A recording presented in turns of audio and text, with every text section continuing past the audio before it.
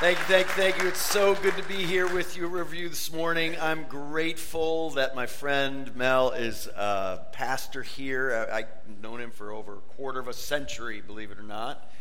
And I also learned this morning that Scott Hara is the nephew of our worship leader at our church.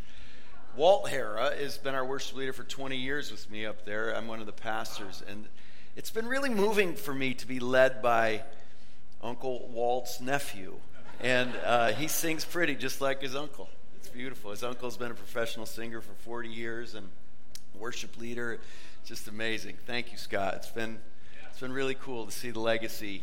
One more generation, man. It's beautiful. Stay walking with Jesus. It's good. I've been sending him text messages of your leading, so he's loving it. So I'm just so grateful to be here.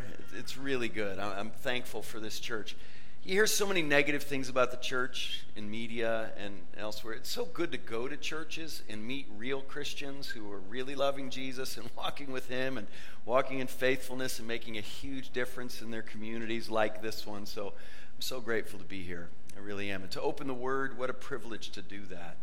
I want you to know it's easy to just look at somebody like me. I'm a professor at Biola University. I teach theology there, and I'm also a pastor at Grace Evangelical Free Church in La Mirada in the same town where Biola is. And it's easy to just look at me as a talking head, but I really want you to know right off the bat that first and foremost, I come as a member of my church where I'm also a pastor. But the saints at Grace EV Free are the authority under which I do these sorts of things. I answer to them as I answer to Jesus. This is just a few of our folks who serve at our food bank ministry, and they are a delight. These are the people who will take care of my family if I die today.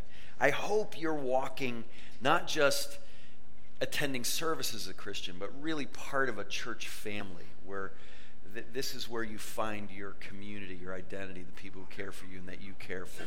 This is the family I get to live with in my home on a daily basis. My wife, Donna, of 31 years, we met in high school, and she is an amazing woman. She's just gracious and kind and beautiful and good and gentle and thoughtful and wise and compassionate and diligent. And I could go on and on about how great my wife was. We met in high school, and I had to wait around 18 months for her to finally break up with her boyfriend. And then I moved in like El Nino, even though back then I didn't know what El Nino was, but now I do. It's the Nino. And I am very thankful for her and for our 4 children.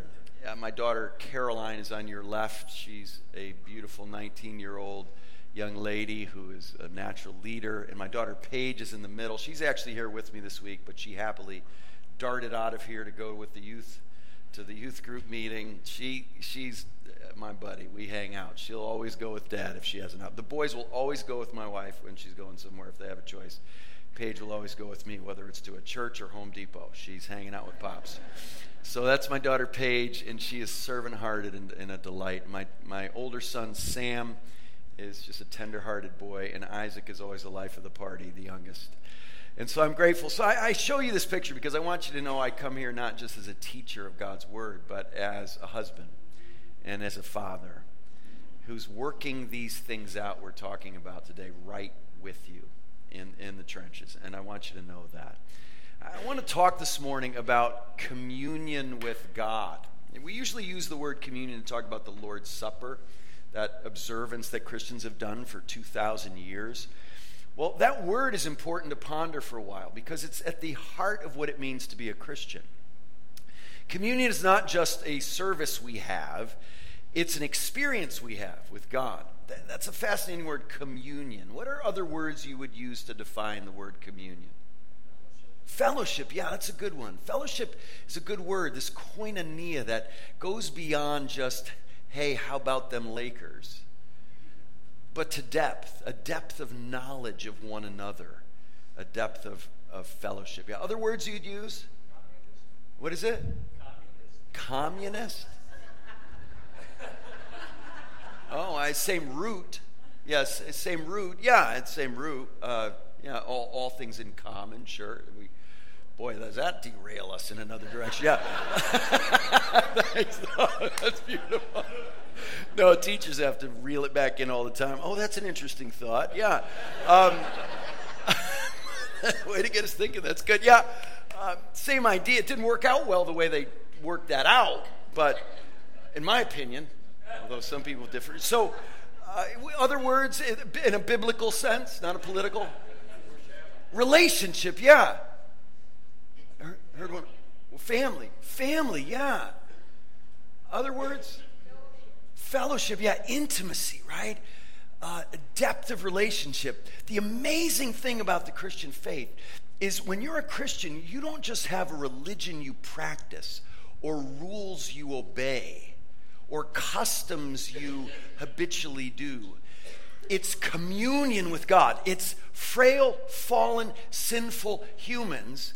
Nevertheless, because of God's gracious provision, having true fellowship, depth of relationship, intimacy with God. That's what we're talking about. And I want us to try to cut right through all of the stuff that can actually get in the way of true communion with God. I remember being struck by this idea a while ago when I was reading J.I. Packer, wonderful British theologian's book about the Puritans. If you have negative stereotypes of the Puritans, it's important to really know who they were. They were incredibly admirable people. But listen to Packer's quotation about the Puritans in his excellent book on them. The Puritans were concerned about communion with God in a way that we're not. I read that and I said, well, what's he up to here? The measure of our unconcern about communion with God is the little we say about it. And I thought to myself when I read that, what do you mean? I talk about Christian stuff all the time. But listen to how he distinguishes communion with God from other things. When Christians meet, they talk to each other about their Christian work and Christian interests, their Christian acquaintances, the state of the churches, the problems of theology, but rarely of their daily experience with God. I read that and I thought, wow, if someone listened to me in my conversations throughout my day, even when they were about Christian things, would they come away with the impression, even if they thought I was nuts, would they come away with the impression, that guy really thinks God's real. That guy thinks God's alive. That guy thinks God is present and active and personally at work in his life in profound ways. Would they have no doubt in their mind, whether they believed what I believed or not, that I really believed God was living and active and present and at work in my life? That's communion with God. That's so different than just practicing religion. I don't want to overemphasize that to the point where we don't have a place for religious practice. After all, we're all here this morning because we know what? It'll hopefully deepen our communion with God. That's why we're here. And so as we think about communing with God this morning, I want to go to Luke chapter 24. It's a familiar passage. You've probably heard it preached if you've been a Christian a while, mostly on Easter morning, Resurrection Sunday, because it's a passage that happens right after the resurrection of Jesus. And it's the discovery of who Jesus really is that two followers of Jesus go through. So let's read this together. Let me pray as we go to the Word. Lord, thank you for your Word. Thank you that we are able to have communion with you. Thank you for how profoundly important your Word is in this communion. And I pray it would work as it's preached this morning in our lives in significant ways, in transformative ways. Help us, Lord, we pray. In Jesus' name, amen. So here starts our story. Luke chapter 24, verse 13. You ready? Here we go. That very day, what day? Resurrection morning. Two of who? Disciples of Jesus, were going to a village named Emmaus, about 7 miles from Jerusalem. And they were talking with each other about all these things that had happened. While they were talking and discussing together, Jesus himself drew near and went with them. Whoa! But their eyes were kept from recognizing him. Let's stop right here. This is already a great story. Anybody who thinks the Bible is boring, I must assume has never read it. It's not. This is a great story already. What's going on here? Two disciples are heading back home, and as we'll see, they're disillusioned, they're discouraged, they're sad, and Jesus comes up alongside them, and he's about to enable them in a very intentional way to know who he is and what he's accomplished. And they don't know yet what we know. That's a fun position to be in. Are there any Columbo fans in here? Anybody watch Columbo? I knew this was a classy audience. Yes.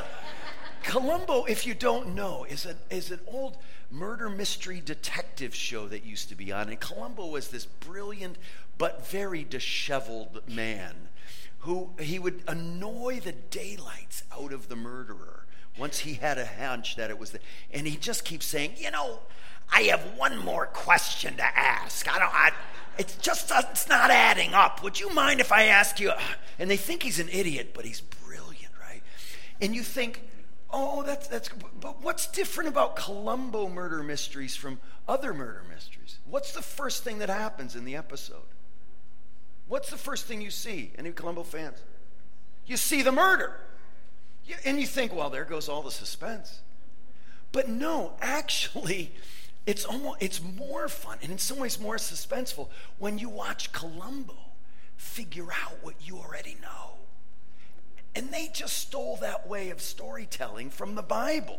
That's what's going on here.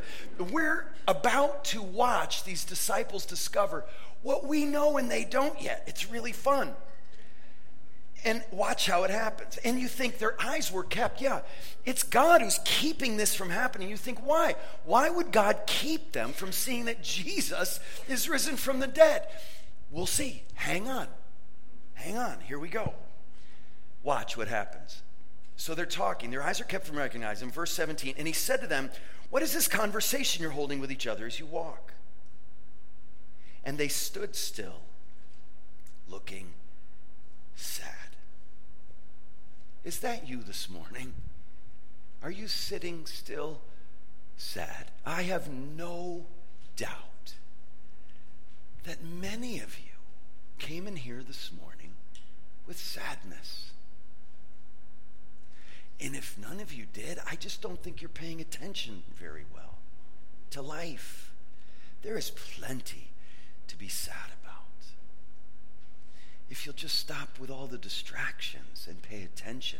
Oh, can you relate to these two who are looking sad? Listen, this passage is for you. Do you know the hopes and fears of all the years is standing with them? They don't need to be sad, but they are. This passage is for you. Here we go. They stood still looking sad. And one of them, named Cleopas, answered him, are you the only visitor to Jerusalem who does not know the things that have happened there in these days? Come on, that's funny. I know the Bible's mostly serious, but it's got some real humor in it, especially when it examines human nature and the folly of our existence together. And in my opinion, Luke is the funniest author in the Bible, and this is just one more example, as he tells this in a way exactly what happened, that we find the humor in it. Do you realize what's going on here? Jesus says, what are you talking about? And the disciple basically says to him, duh. What, do you live under a rock? Are you the only one in Jerusalem who doesn't know what's going on about Jesus in Jerusalem and they're talking to Jesus? That's funny, in my humble opinion, yes. So, and listen, I love his response. What? The comedy continues. And he said to them, what things? I love this. I love these two words. I love these two words. They were actually just kind of insulting to him. And he says, tell me more. Does he ask that question because he doesn't know what the things are? No. The things are about him. Why does he ask the question? Because he's working with them. He's getting right down and saying, come on, keep going. Recount one more time the things you saw. Remind yourselves what you heard him teach. and what you saw him do. Go through it one more time. Do you know what's one of the most important things I've learned about being a Christian? That so much of being a Christian is not learning new things all the time, but remembering really old things all the time. That's what we're doing. I mean, when Scott led us through these songs, they were saying things in ways that maybe were poetically different than you've heard before. But if you've been a Christian any length of time, it's not a whole bunch of new information. It's very old information that we're reminding ourselves of. And that's what Jesus is doing here. He says, what things? Remind yourselves of what you saw, what you heard, how you were changed. That's what we do when we gather. And Jesus is so kind. He's just meeting them right where they are. He says, what things?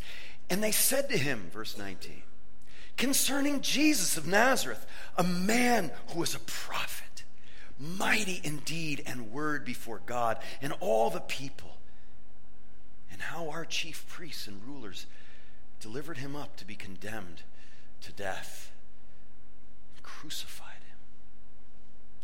But we had hoped that he was the one to redeem Israel.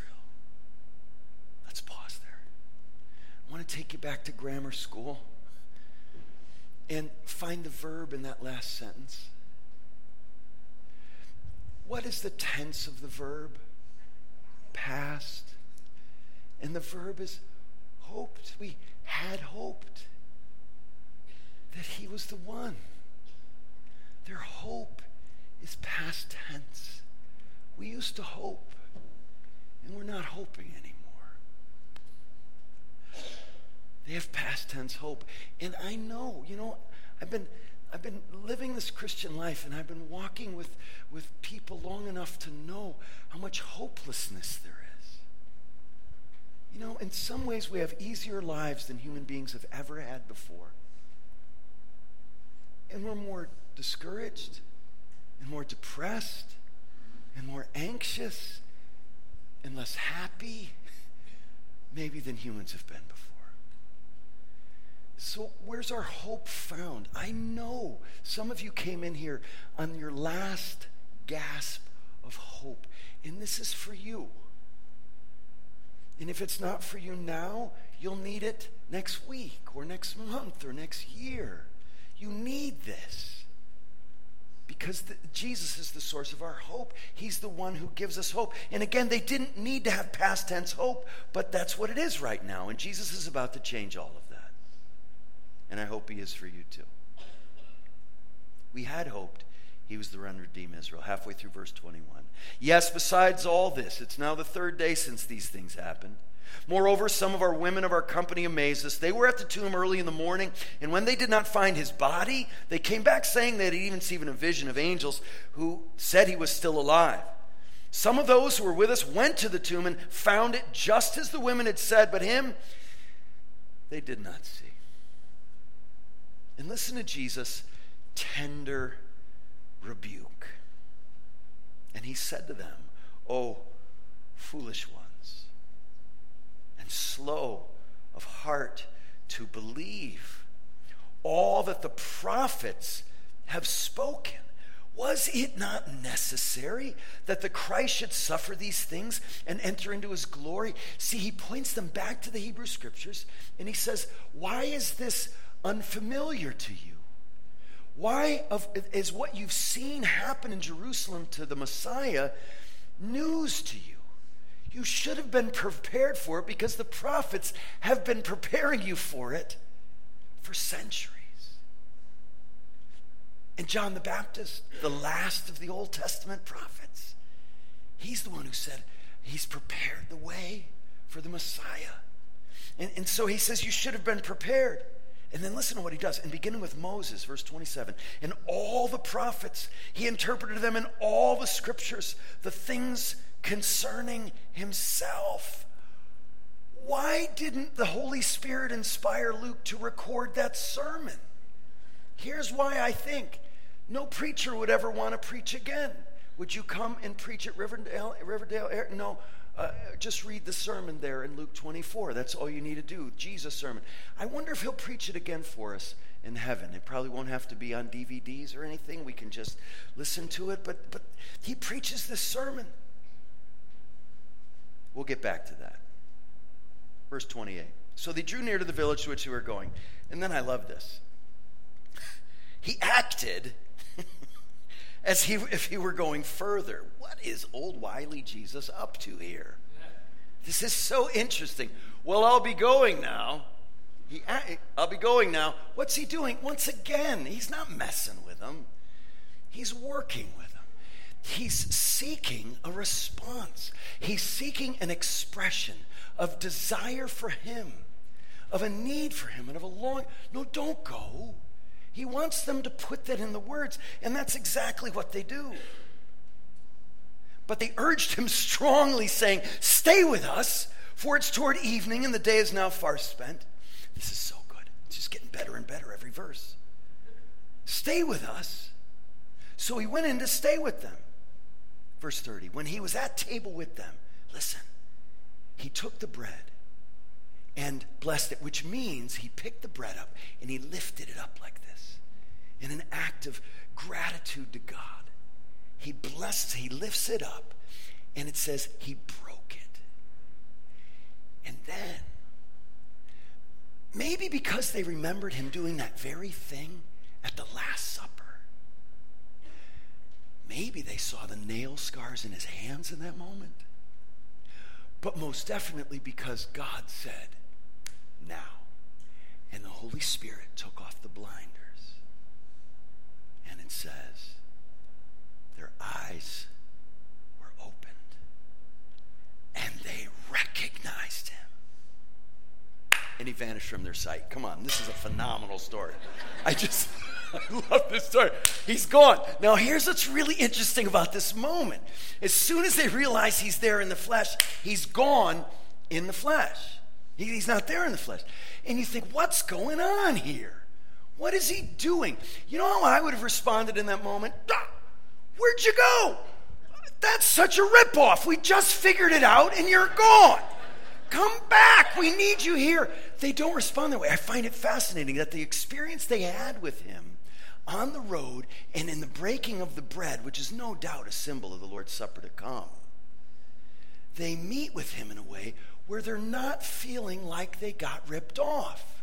Listen to how they reflect on the time. It's so instructive. He breaks the bread, and then he vanishes. In verse 32, they said to each other, "Did not our hearts burn within us while he talked to us on the road and while he opened to us the scriptures?" They're grateful. They reflect back on the walk and the broken bread, and they say, something was going on. We couldn't put our finger on it, but didn't you realize that something transformative was happening to us as he opened the scriptures for us on the road and in the breaking of the bread? And what do? This is so important. Catch this image. Remember, they're on their way back to Emmaus. They're leaving the place of the crucifixion and the burial of Jesus and the conflict and the persecution, and they're heading back home to what they know and to what's safe and familiar. And what do now that they've seen the risen Lord? They rose that same hour and they returned to Jerusalem. I love that. They're heading back to Emmaus. They meet Jesus and they turn back to the place where Jesus died for them, where all the conflict and the turmoil is. They leave the security and the peace and the familiarity of what they had known back home, and they go back to Jerusalem. That's such a powerful visual of what it means to be a Christian. You leave the security of your own making, and you go back to the place that makes life in some ways more difficult, but it's life with Jesus, which is the only life that matters.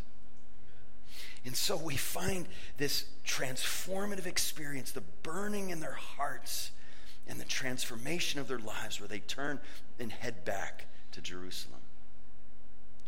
And look what happens. They rose that same hour, verse 33, returned to Jerusalem, and they found the 11, and those who were with them gathered together, saying, they burst in the room. And I think before they can get any words out, the 11 say, The Lord is risen indeed and has appeared to Simon. And then the two break in and say, and they told what had happened on the road and how he was known to them in the breaking of the bread. Oh, come on. This is fantastic. Here's the first thing we need to know. One, we serve a risen Savior, a living God. How are we able to have communion with God and not just a religion, not just practice we go through, not just intellectual assent? Because the God with whom we have a relationship is alive. He's real. He's present. He's active. The Savior is alive. He didn't just die for us. He rose for us. The resurrection is the most important thing that's ever happened in all of human history. And we've got to realize that it changed everything forever. Jesus told us it would happen. The Old Testament scriptures prepare us for it to happen. He said everything depends on it. And then when he rises from the dead, he is validated and vindicated in everything he is and everything he said and everything he did. Jesus conquers death. He has a solution to shame and guilt and our need for forgiveness. Do you want a solution to death? You're going to die, you know. I know we try to avoid it at all costs. I know we try to do anything to advance aging. Every time I see an ad to advance age, don't age as fast as you are. That's impossible. It's not even true for the milk in your fridge. It can't be true for you, right? You're getting older. Every day, you're one day closer to death. Is that what you came here to hear this morning? Happy Sunday to you. Yeah, you know what Camus said, this existentialist philosopher who had no belief in God? He said the reason people make so much noise on New Year's Eve. Do you ever wonder when you're at a New Year's Eve party, what are we all celebrating exactly right now? You know what Camus, I made it. I guess that's what it is. But you know what Camus said? He said the reason people make so much noise on New Year's Eve is to drown out the sound of the grass growing on their graves. I bet he didn't get invited to many parties. Yeah. But I think there's so much truth in that. We try to act like now we're going to die. But do you have a solution to death? You try to explain it away in a circle of life, Lion King sort of way. That's not a sufficient solution to me. Oh, I'll become fertilizer. That's great. No, that's not great. I need a solution to death. And I need a solution to the shame and the guilt and the need for forgiveness I know I have. And every human knows they have. It's been said human beings are incurably religious. We've got to find atonement. We've got to find forgiveness because we know we need it. And we try to, oh no, that's just some neuroses you picked up somewhere along the way. Well, why do all humans have it? Why do we know we need forgiveness and seek all kinds of ways to find it? Well, the great news of the Christian faith is you don't have to make it happen. God has made it happen. He sent his son to die for you and take your place. It's called grace. And it's completely different, hear me, from every other religion in the world. Every other religion is what you do to earn God's favor. The Christian faith is what he has done. So you don't have to, because Jesus has. It's radically different than even some people think Christianity is. That's the good news, and it all comes because of the resurrection. And here's something I want you to notice. Luke does not end his gospel with the resurrection. Do you know what he ends it with? The ascension. Look at verse 50. And this is really important. It's an often neglected doctrine about Christ. Verse 50 of chapter 24. Then he led them as far as Bethany, and lifting up his hands, he blessed them. While he blessed them, he parted from them and was carried up into heaven, and they worshipped him and returned to Jerusalem with great joy and were continually in the temple praising God. Why would he end it? And begin his gospel of Acts, which he also wrote, with the ascension as well. Why? Because the ascension teaches us that Jesus rose from the dead and never died again. Other people rose from the dead, you know. Lazarus, just days before this. The widow of Nain's son. Jesus, the disciples raised people from the dead. Old Testament prophets raised people from the dead. But what's the huge difference between those resurrections and Jesus' resurrection? He never died again. Every one of those people I just mentioned, they died. Can you imagine being Lazarus' family at funeral number 2? This feels like deja vu. Well, actually, It did happen before, right? So, yeah, not Jesus. He rose from the dead and ascended into heaven and sits seated at the right hand of the Father, where he intercedes and ministers to us and is positioned to return one day. And so Jesus is the ascended Lord. That's why the ascension's in every great creed of the church, from the Apostles' Creed all the way to, I have no doubt, the statement of belief of this church. I haven't looked at it. I guess I should have, but I'm confident it's there. Because it's so important. It makes sure Jesus is alive and still human and still representing us. He didn't just a nice guy who died for us in history. He's alive and present and active as the resurrected, reigning, ruling Lord of the universe and of your life. And he'll come one day as a judge. Here's the second thing I want you to know. We know Christ according to the Scriptures. And you could flip that too. We know the Scriptures according to Christ. What do I mean by that? Well, did you see how Jesus revealed himself to his disciples? Here's what I would have done if I were in Jesus' place. And let's all pause and thank God that I'm not. And here's how my instinct to reveal myself. I've got these sad disciples. They may be relatives of Jesus. One of them's named Cleopas. He had an uncle Cleopas and an Aunt Mary. These may be relatives, and they're sad, and they're hopeless, and they're discouraged, and they're confused and disillusioned, and he loves them, and he doesn't want them to be like that anymore. And so if I were in that place, I would have just sprinted down the road to Emmaus, yelling the whole way, I'm alive, don't be, no, I would have just appeared, poof, right in front of them and said, see, it's me, I'm alive. Oh, you don't believe it, do you? Watch, I'll turn stones to bread. I'll create a llama. I'll heal a blind man. I'll make you blind and then heal you. I'll show you Mount Transfiguration glory and knock you over. I'll cast out demons. He doesn't do any of that. What does he do? He does exactly what we're doing right now. Opening the Scriptures and finding Christ. I find that really encouraging to do what we're doing right now and to get up in the morning and read my Bible and to go to the Scriptures. Did you see it as we read through it? That's why they couldn't see him in the flesh, because that's not the main way he wanted them to know him anymore. Why? Because that's not the main way they were going to know him after he ascended, and that his people are going to know him for thousands of years, and that we're going to know him this morning. He's not here in the flesh. So how do we find Jesus? According to the Scriptures is how we find Jesus. Which is why we're the people of the Word, and we need to become more and more men and women of the Word. That's what he does. Did you see it? He opens the Scriptures, verse 26. He says, was it not necessary that the Christ should suffer these things and enter into his glory? And beginning with Moses and all the prophets, he interpreted them in all the Scriptures, the things concerning himself. And then when they reflected back on the time, it wasn't even Jesus in the flesh they emphasized. But they say what in verse 32? Did not our hearts burn within us while he talked to us on the road and while he opened to us the Scriptures? And then when he meets with the rest of the disciples just a few verses later, look what it says he does in verse 44. Jesus says, these are my words I spoke while I was with you, that everything written about me in the law of Moses and the prophets and the Psalms must be fulfilled. Then he opened their minds to understand the Scriptures. Is that deeply encouraging to be men and women of the Word? Because that's how Jesus himself wanted us to become more and more acquainted with Jesus himself, is through the Scriptures. The method of knowing Christ that Christ himself used was the Bible. That's why we're devoted to the Scriptures. That's why I know this church is devoted to the Scriptures.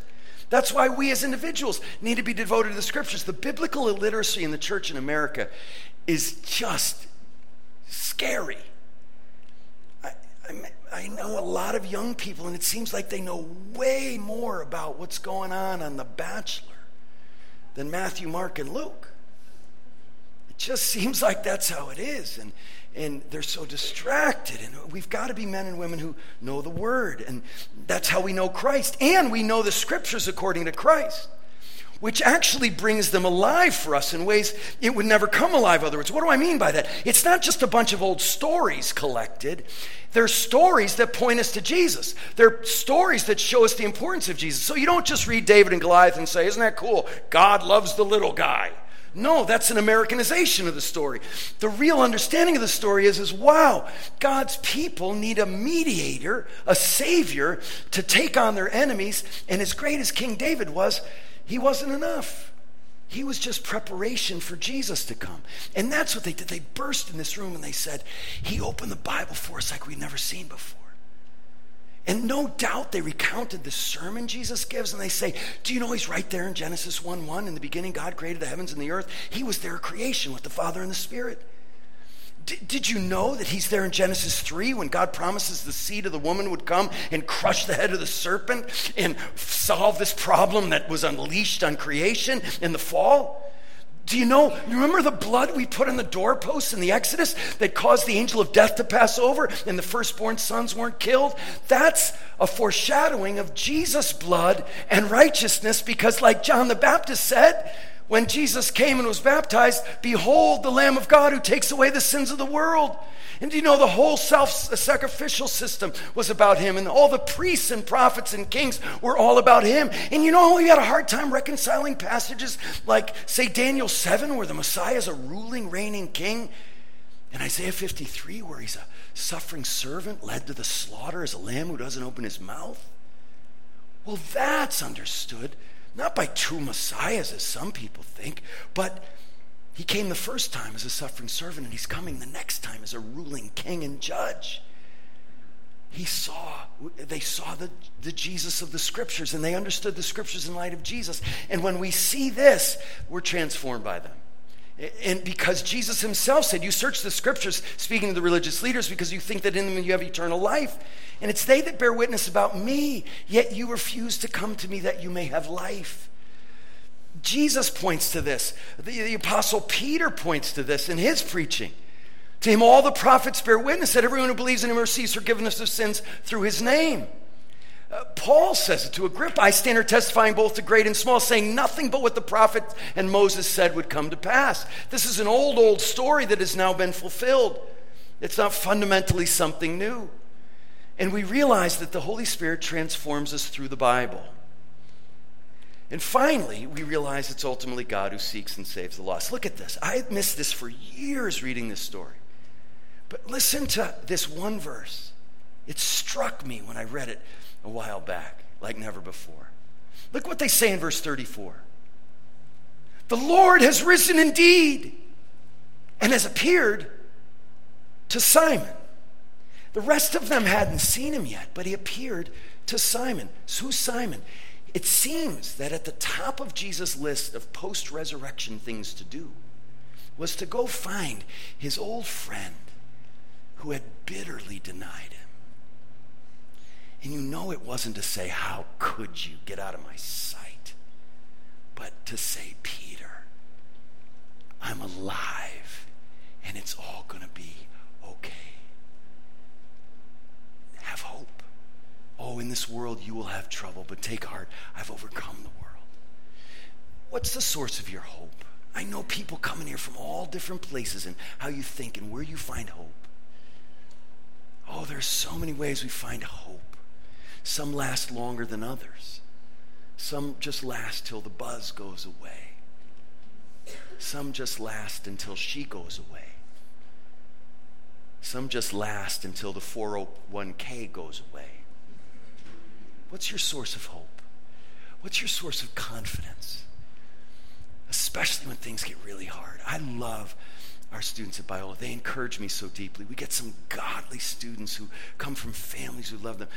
Two of the students who made the biggest impact on me when I got to Biola back in 99, they graduated in 2002. It was Mike and Karen, and they got married after they graduated from Biola. They were superstars there, just godly lovers of Jesus, so mature for their age. And then after graduation, they got plugged into the church and just continued to grow, and we kept up with them. And they had 3 lovely boys eventually, and they're just a delightful family. They actually just lived just up the road in Dana Point.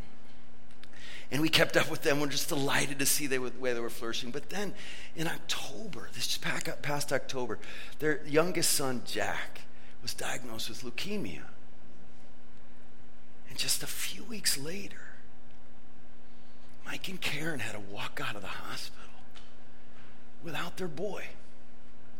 And Jack was a delightful, typical youngest brother. So funny and so full of life. And they walk out of the hospital without him. And a few days later, we went to the memorial service just up the road from here. And I want to read to you what Mike and Karen said at the service. Listen to Karen's words. Jack was diagnosed with leukemia on Wednesday, October 2nd. 5 short weeks later, on Wednesday, November 6th, he took his last breath and went home to Jesus. The Bible tells us, listen to where she goes. Do you hear where she goes? The Bible tells us. I love that. This mom says the Bible tells us the earth is not our home and that we should wait with eager anticipation for Christ's return. And I'll be honest, my whole life I've always struggled with that. I've had a good life overall and I've experienced justice and goodness, but it's so apparent to me now that this is not our home. And that's why we experience pain and struggle. And I cannot wait for heaven when there's going to be no more suffering or sickness or pain. I cannot wait to hold Jack again. While I'm here, these verses are how I picture now. In Matthew it says, therefore everyone who hears these words of mine and puts them into practice is like a wise man who built his house on the rock. The rain came down, the streams rose, and the winds blew and beat against the house, yet it did not fall because it had its foundation on the rock. Friends, Karen says, my heart is broken. I miss Jack so much. I feel as if my arm is torn off. But I'm not standing on Jack. My feet are on Jesus. And even though it feels like there's a hurricane all around me and I'm buffeted in every direction, I'm not overwhelmed. My feet have a solid surface that cannot be shaken. I have peace amidst a very painful storm.